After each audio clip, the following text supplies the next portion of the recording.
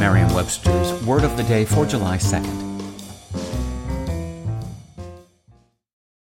Angie's List is now Angie, and we've heard a lot of theories about why. I thought it was an eco-move. Fewer words, less paper. No, it was so you could say it faster. No, it's to be more iconic. Must be a tech thing. But those aren't quite right. It's because now you can compare upfront prices, book a service instantly, and even get your project handled from start to finish. Sounds easy.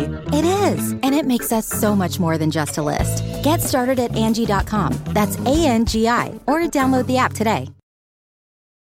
Today's word is obtain, spelled O-B-T-A-I-N. Obtain is a verb that means to gain or attain, usually by planned action or effort. It can also mean to be generally recognized or established, to prevail. Here's the word used in a sentence from the Boston Globe by Matt Porter. By the time of competition, NHL Deputy Commissioner Bill Daly said the league will test players every night and obtain results by the time they report to the rink the next morning. The word obtain, which was adopted into English in the 15th century, comes to us via Anglo-French from the Latin word obtinere, meaning to hold on to possess. Obtinere was itself formed by the combination of ob, meaning in the way, and the verb tenere, meaning to hold.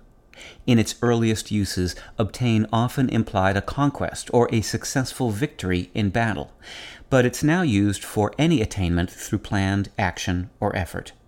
The verb tenere has incontestably prevailed in the English language, providing us with such common words as abstain, contain, detain, sustain, and perhaps less obviously the adjectives tenable and tenacious.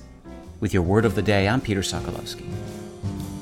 Visit Merriam-Webster.com today for definitions, wordplay, and trending word lookups.